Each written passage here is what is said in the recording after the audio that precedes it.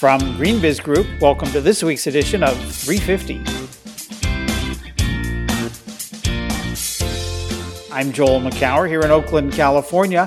On this week's edition, why every C-suite officer should care about plastic waste, a checking account that heals the planet, why regeneration is generating business buzz, and behind the scenes at Generation Green New Deal. We're talking about a revolution this week on 350.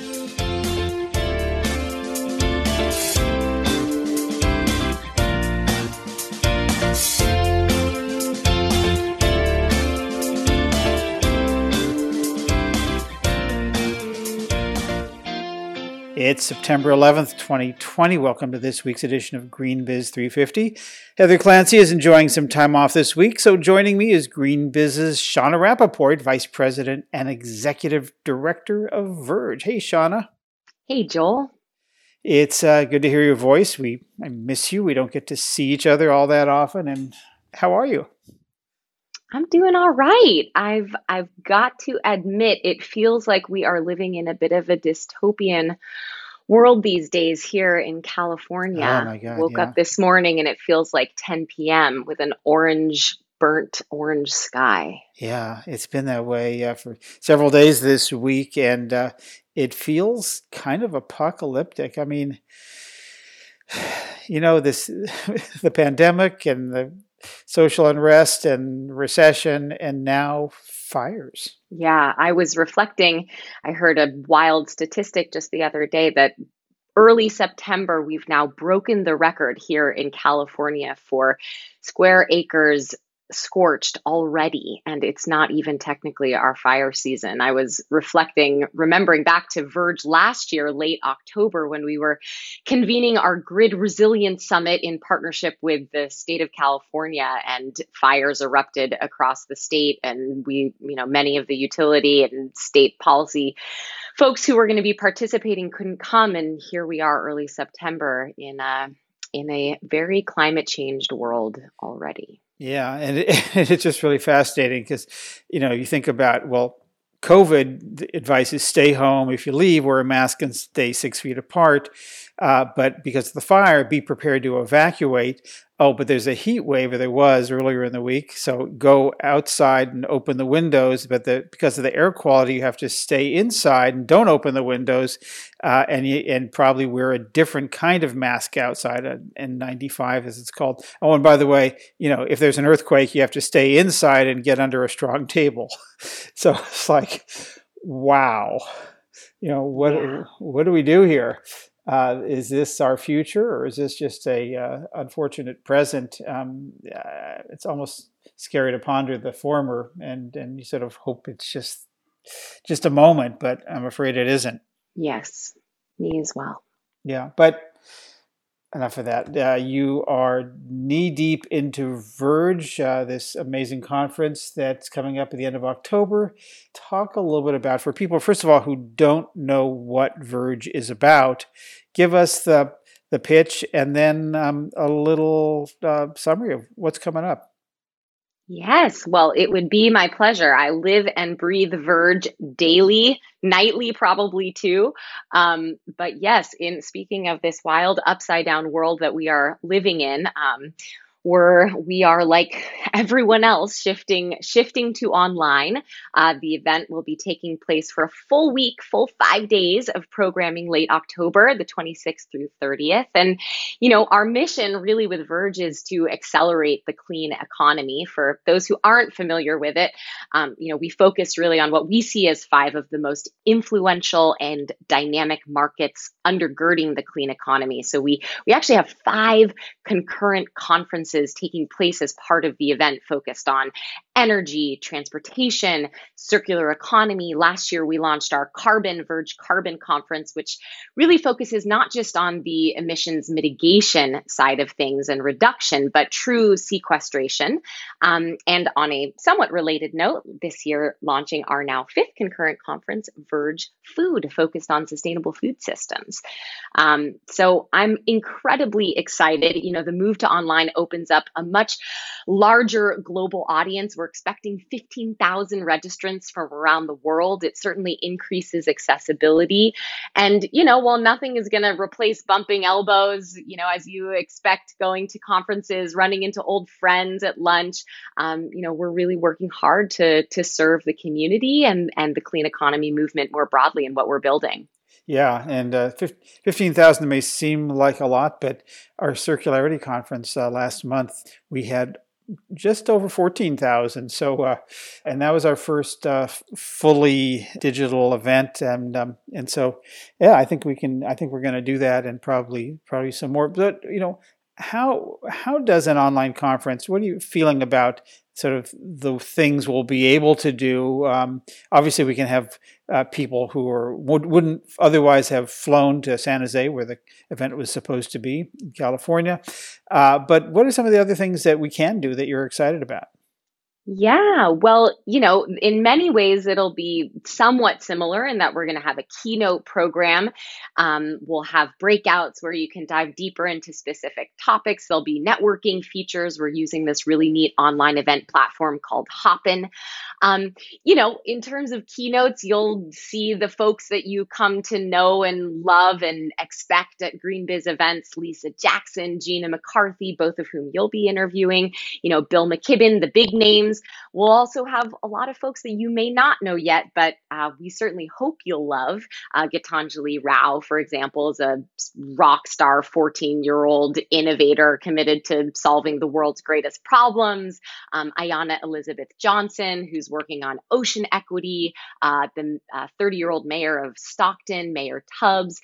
So we're going to have a lot of really inspiring, informative talks as part of our keynote program. And, across the whole event, one sort of mindset that we're really orienting to right now, we get that we are just command tab away from people's email, competing with kids at home. So, we're working really hard to not just bring you inspiring and informative programming, but to do it in a way that's going to keep folks engaged, to keep things fast paced, quick moving, high impact, and hope to keep people engaged as much as possible and really deliver content and experiences that are going to be of great value.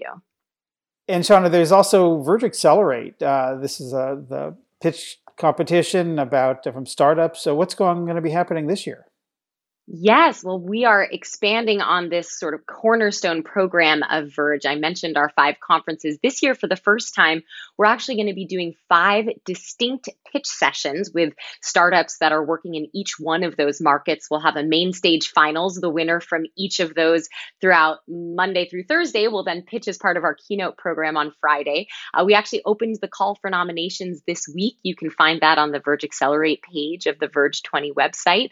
And if you haven't registered already, I urge you to check out the Verge website. Our rate expire is happening today, Friday. We've got a $99 all access pass, which is a total steal. Our keynotes and the expo are free, but I certainly hope all you listeners out there will join us at Verge. It's going to be a fantastic week. Great. Well, Verge is coming up October 26th to 30th, 5 days. About 4 hours a day in the morning Pacific time, starting about 11 a.m. Eastern time. Check it out. Go to greenbiz.com and click on the events tab, and you'll find out more about that. But thanks for that, Shauna. But let's move over to the Week in Review.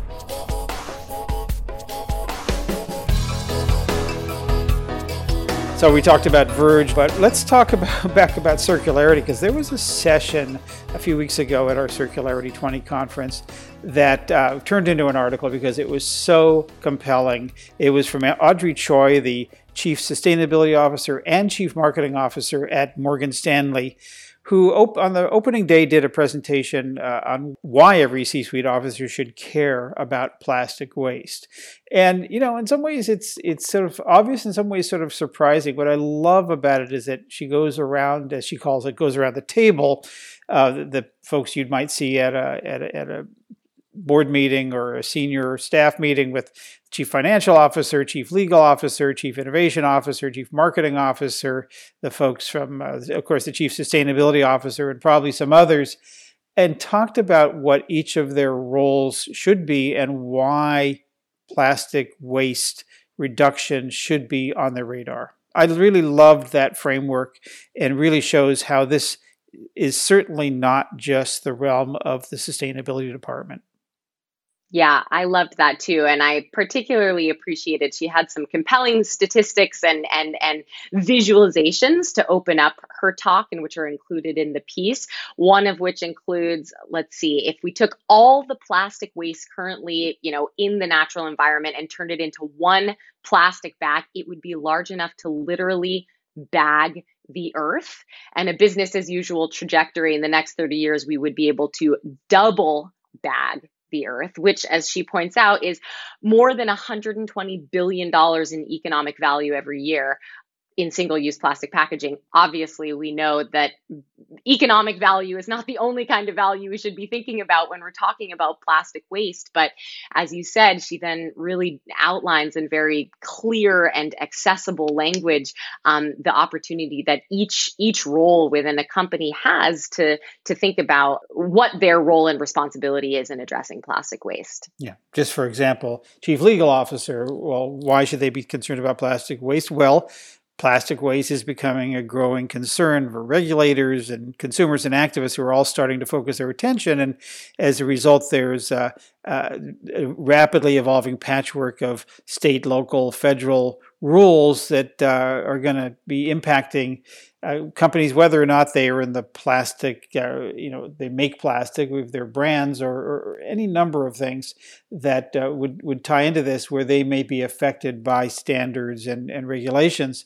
And, it's that old thing, if you're not at the table, you're on the menu. And so how should legal officers be tuning into what's going on here? Yeah, and the innovation officers and on and on. I really love, and what's fascinating to me is that you could kind of do this exercise for almost any of the issues that we talk about. From obviously energy and water and waste and toxicity and carbon intensity. All of them could, these days go, as Audrey says, around the table and talk about what's possible here and why this stuff is important. But let's talk about something else that's important here, because there was a piece that just really struck me about deforestation by two individuals from the Igrape Institute in Brazil. It's titled, "To Reduce Deforestation, We Must Get Serious About Environmental Crime." And in a fairly short article, fairly compactly, they lay out the incredible complexity of who is to blame and who needs to act in order to stem the deforestation that's taking place in the Amazon, which, as they say, is breathtaking, and the rates are really on track to have a major impact on a climate that's already going to have a major impact. And when you go through this, it's like, wow, there's we typically talk about smallholder farmers, but it's really a lot of the bigger players who are customers of a lot of these products that are coming, agricultural and forestry products that are coming out of the Amazon. And it ties into mining and wildlife trafficking. Interpol is involved, the International Crime Fighting Agency. How the money laundering aspect of this, how even the infrastructure players in energy, for example, are unwittingly or maybe carelessly helping to perpetuate some of these practices, and on and on. It's I have to say, a little depressing, but it's also just enlightening that we know that much. Now the question is, what the hell are we going to do about it?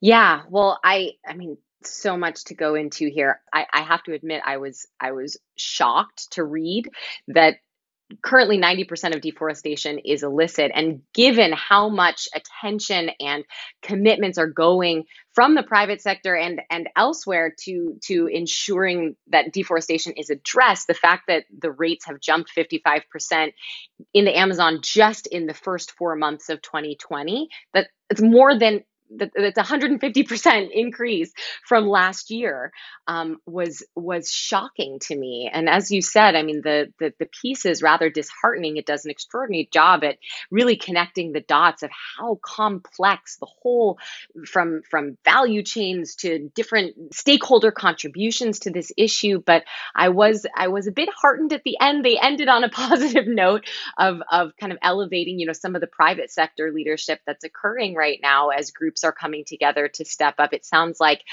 just last year, more than 250 global investors with close to $18 trillion in assets together were called that companies operating in the Amazon basin really meet a much higher standard of commodity supply chain deforestation commitment. So it sounds like there's progress happening. In fact, the piece, I was pleased to see that the piece features the work of our friends at Map Biomass, who we featured at Verge last year in conversation with Planet and Google Earth. They're doing some incredible work using satellite imagery to actually be able to identify when illegal deforestation is happening.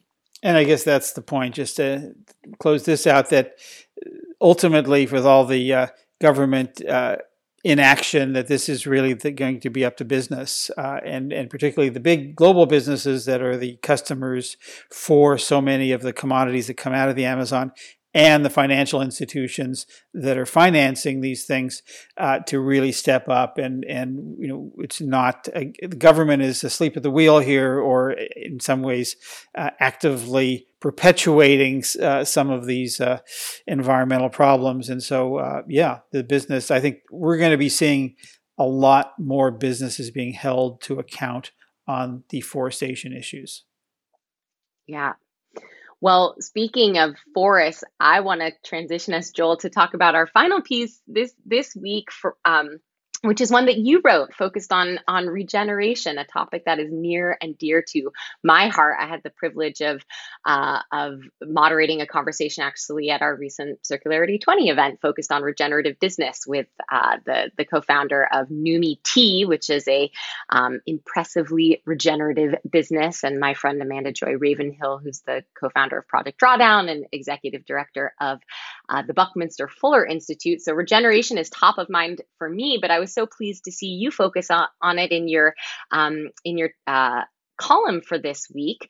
I love your approach with this piece and focusing specifically on the language aspect of it, which is super important.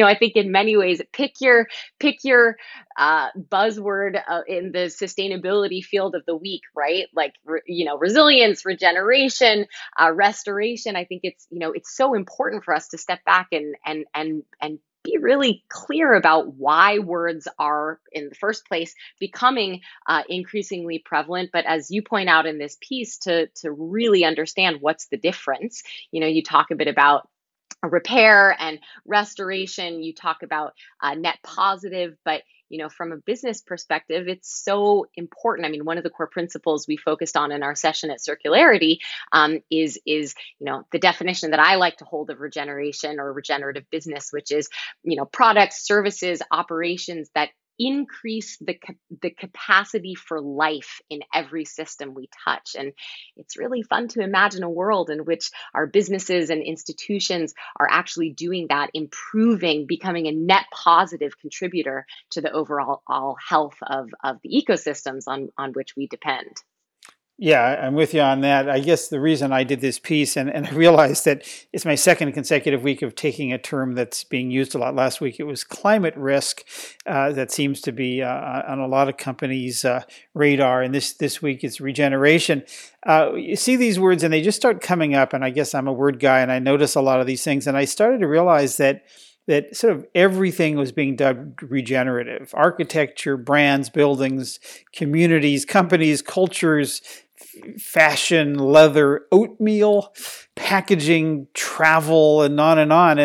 And I started to look at that saying, is this actually, what do they mean by this? And are they using it in a way that is now just synonymous with sustainability? Because as you say, words mean something and we should be using them in such a way, particularly because there's this great tradition in sustainability to pick a word and just overuse it. and to the point where it can mean anything and nothing at all. And so we've seen that with green and sustainable, and regenerative is definitely one of those, because everything, it seems, is now being pitched as regeneration, and regeneration is critical. I mean, it's a natural part of, it's literally in our nature. It's a part of systems, how we live and work, and all living systems in biology. Things, if they don't regenerate, they die. And regenerative medicine is critical. How tissue grafting, surgical implants, cell therapy, all that stuff. But this really means something. So I guess my point here was to say, look, if we're going to use these words, we should be using them to say what they really mean, and how it's differentiated. And the last thing I'll say on this is that the way we're using regenerative these days, increasingly, I know a lot of people are using it as it should be. In fact, I've heard from several of them since I wrote this piece, kind of using it as a synonym these days for sustainability or sustainable. We talk about the kinds of things that are pitched as regenerative is just what we used to call sustainable. In fact, what we call sustainable, ideally, the Brundtland Commission definition about our ability to meet the needs of the present without compromising on the ability of future generations to meet their own needs, is really about creating a resilient, self-recovering system that's frankly regenerative. So I guess I just wanted to call attention to that, and don't know what's actionable there other than just be aware that we tend to use these words as a crutch sometimes, and it's a lazy way to just sort of say something that sounds cool and may not be exactly what we mean. And I think that doesn't serve us well in doing that.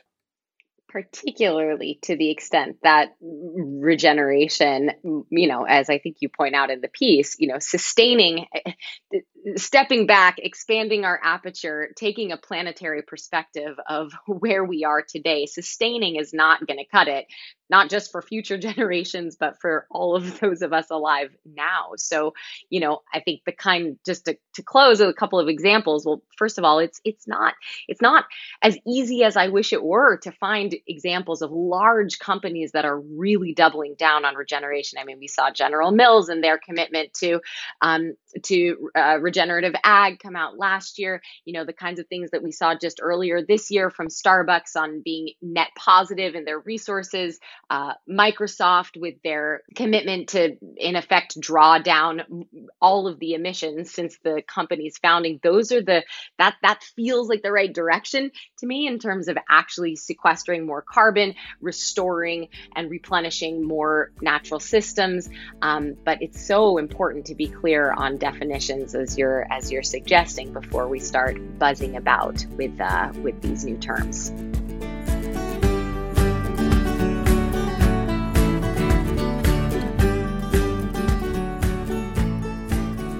This summer, Bank of the West, part of BNP Paribas, teamed up with 1% for the Planet to launch its first checking account designed for climate action. It includes a carbon tracking tool that allows customers to view the carbon impact of every purchase made, and wanted to hear more about that. So joining me now to talk about it is Ben Stewart, Chief Marketing Officer at Bank of the West. Hey, Ben. Hey. So what led you to want to do this in the first place? I think the first thing that we wanted to do is, as a bank, we've got very, very strong environmental credentials. We're one of the few banks that has restrictions on fossil fuel financing, wood pulp, palm oil production, even tobacco.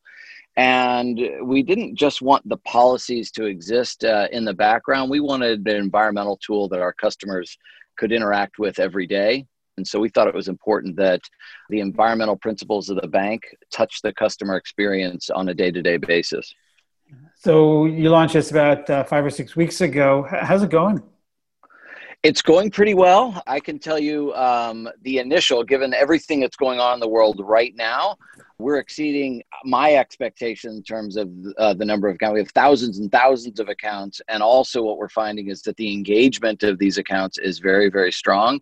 So I think it's going very well. It's going very well in the absolute, but it's also going very well relative to how distracted everybody is. So I'm pretty pleased with the relevance of this and how how people have sort of taken notice. So it's still early days, but I'm pretty pleased. So tell me how it works a little bit. So what are the proceeds from a checking account that would go to a nonprofit? So, just like any bank product, we sort of take deposits in and then we loan them out again. And so that's no different with a checking account. And there's a little bit of arbitrage or a little bit of margin in that exchange. And we take 1% of that margin that we get when we operate a checking account and give that back to protect our winters via 1% for the planet. So, in so many ways, a banking product is just like any other product. It has a profit margin to it, and we're taking 1% of the revenue of this product and giving it back to the environment. What made you think that there was a market for this? How did you assess that, and how big is that market? Well, I think, first of all, California is the largest market for Bank of the West, and then close behind that is Denver, Colorado. And we've done extensive research. We did quantitative research in LA, San Francisco, Denver, and Portland with a sustainable finance concept, and it did incredibly well.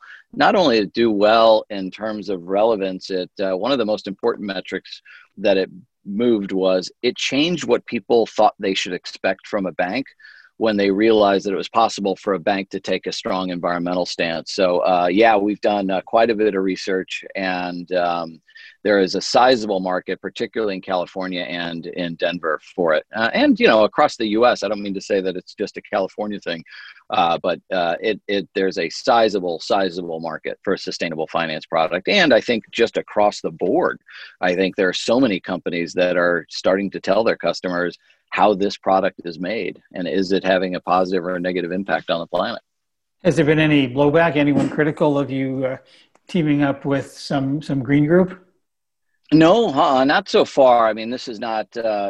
We've been doing pretty strong environmental moves for a few years now, and so no, we haven't gotten any blowback. We have in prior years, but we haven't gotten any related to this product launch. So does this become a foothold into other products and services? I'm guessing this isn't just a one-off.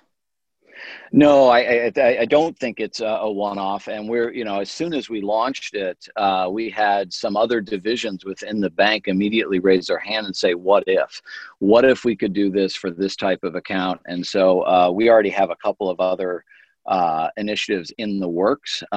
Just as an example, one of the things that we're looking at is imagine a corporate card. So at the purchasing level for a corporation, being able to track the carbon impact at a corporate level. So you can track the carbon difference between a first class plane ticket and a coach plane ticket for when we ever get back to traveling. So we are looking at a commercial level. We're also looking at tying it into a brokerage offering that allows people to either buy carbon offsets or invest in sustainable investments as well. So by no means is this a one-off. It's just the beginning. So what's the potential here, Ben? I think one of the biggest potentials is to shape policy and move a market. Most people don't think of banks as anything other than just a bank, but at the end of the day, U.S. banks they hold $23 trillion in deposits, and worldwide there's 150 trillion in deposits, and that kind of money can really move markets because when someone deposits $100 into a bank, $90 of that goes back out into the world and finances things. And some of those things can be incredible. They can be schools, they can be small businesses. But some of those things can be a toxic fracking well. It can be an Arctic oil rig. And so I think it's really important that people start to view banks as a tool for shifting policy and moving markets. Consumers are so comfortable flipping over a thing of yogurt and seeing what's in it. They're comfortable flipping over their shampoo to see how it's made. And we think it's really important that people, in some ways flip over their bank and flip over their financial equation and really see how is that made and what's it doing in the world. What have you learned about partnering with nonprofits? Is there anything that you could share that others might gain from your expertise? Yeah, my biggest lesson is go for authenticity and go for legitimacy. And without naming any names, I can tell you that we've partnered with some organizations who were probably either riding the coattails of the green movement or greenwashing, whatever you want to talk about it. And then you've got super legitimate organizations like Protect Our Winters, Conservation Alliance, 1% for the Planet, that are absolutely staffed with some of the highest quality, passionate, most knowledgeable people on the planet when it comes to the environment. And we've had some missteps in terms of partnering with some companies who don't have that degree of legitimacy, don't have the degree of quality and the degree of knowledge around the issues surrounding the environment and sustainability. And so I would say really do your homework and search out nonprofit organizations that are truly, truly committed and have it deep, deep, deep in their DNA. You talked about the sort of the greenwash charge, and I think there's a number of people out there who say that, you're encouraging consumption here, and then you're helping people, assuage some guilt or offset it, perhaps in some ways. What do you tell them in terms of this being maybe seen as more of a fig leaf than a solution? I would say that we're not trying to encourage consumption. I think what this product is designed to do is because the consumption's the same whether you use this product or not, but one thing that changes here is the degree of awareness and education around the impact of your purchases. So I don't think we're looking at the 1% for the Planet account as, hey, here, go out and encourage consumption. I think we're looking at this as a way to educate and raise people awareness of the impact of their purchases on the planet and the broader society at large. Great. Well, we are the 1% is a good thing in this case, right? Right. Ben Stewart is Chief Marketing Officer at Bank of the West. Thanks so much for talking to us, Ben. Thank you.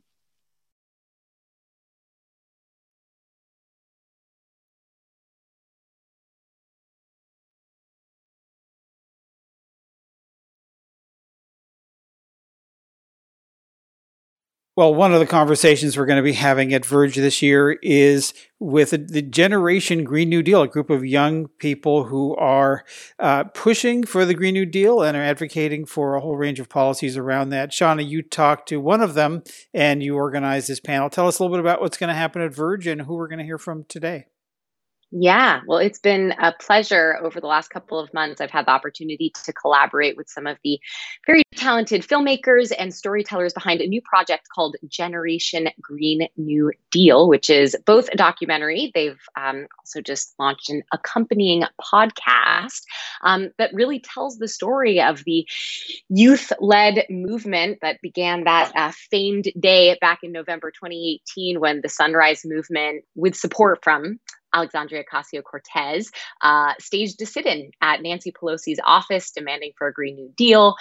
And so we're going to be bringing this conversation to life at Verge with a keynote conversation. Varshini Prakash, who's the executive director and co-founder of the Sunrise Movement, Julian Brave Noisecat, who's the vice president of policy and strategy for Data for Progress, and Amy Westervelt, who is the founder and executive producer of Critical Frequency, who they're partnering with to do this Generation Green New Deal podcast.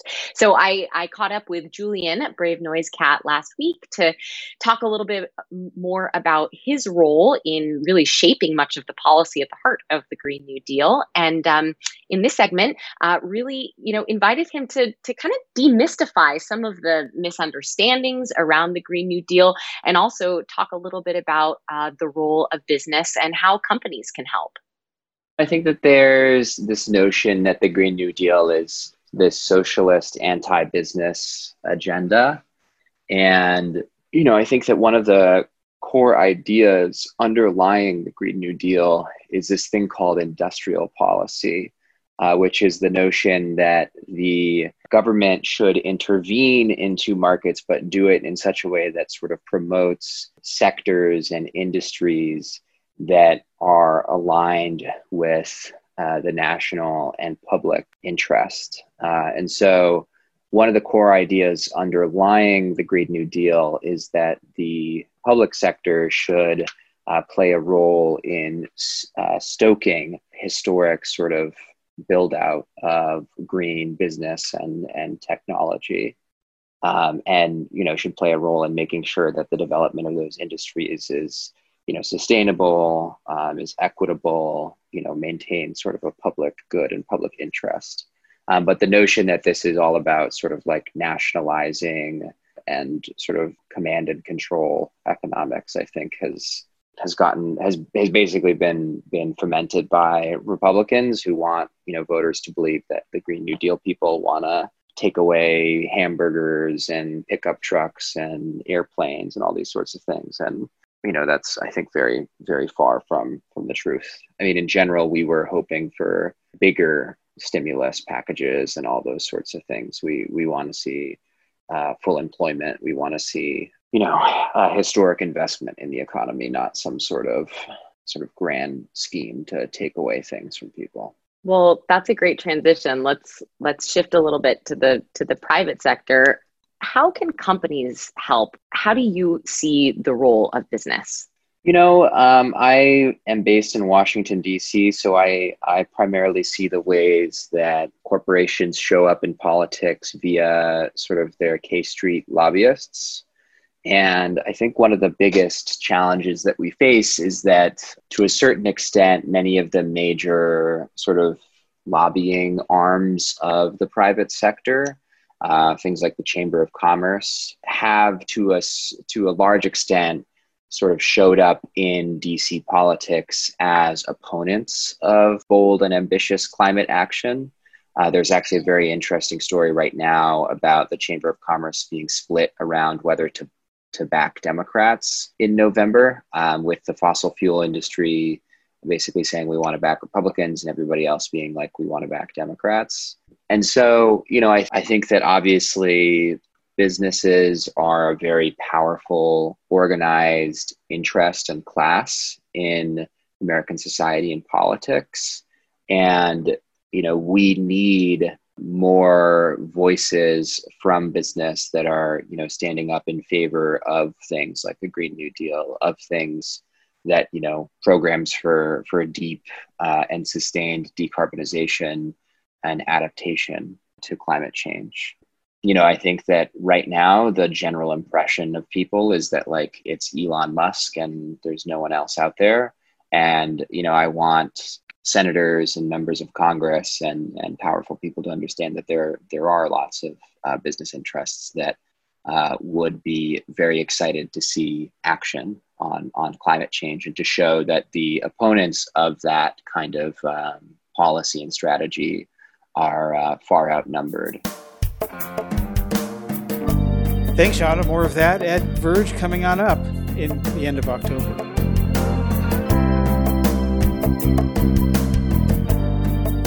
And that's our 350 podcast for this week. You can go to greenbiz.com/350 and you'll find more about the organizations, stories, and events we mentioned this week. While you're there, check out our 6 free e-newsletters. You can go to greenbiz.com/newsletters and you'll find out more about them. We love and welcome your comments, questions, and tips. Email us at 350@greenbiz.com. Until next time, from all of us here at GreenBiz Group, I'm Joel McCower. Thanks so much for tuning in.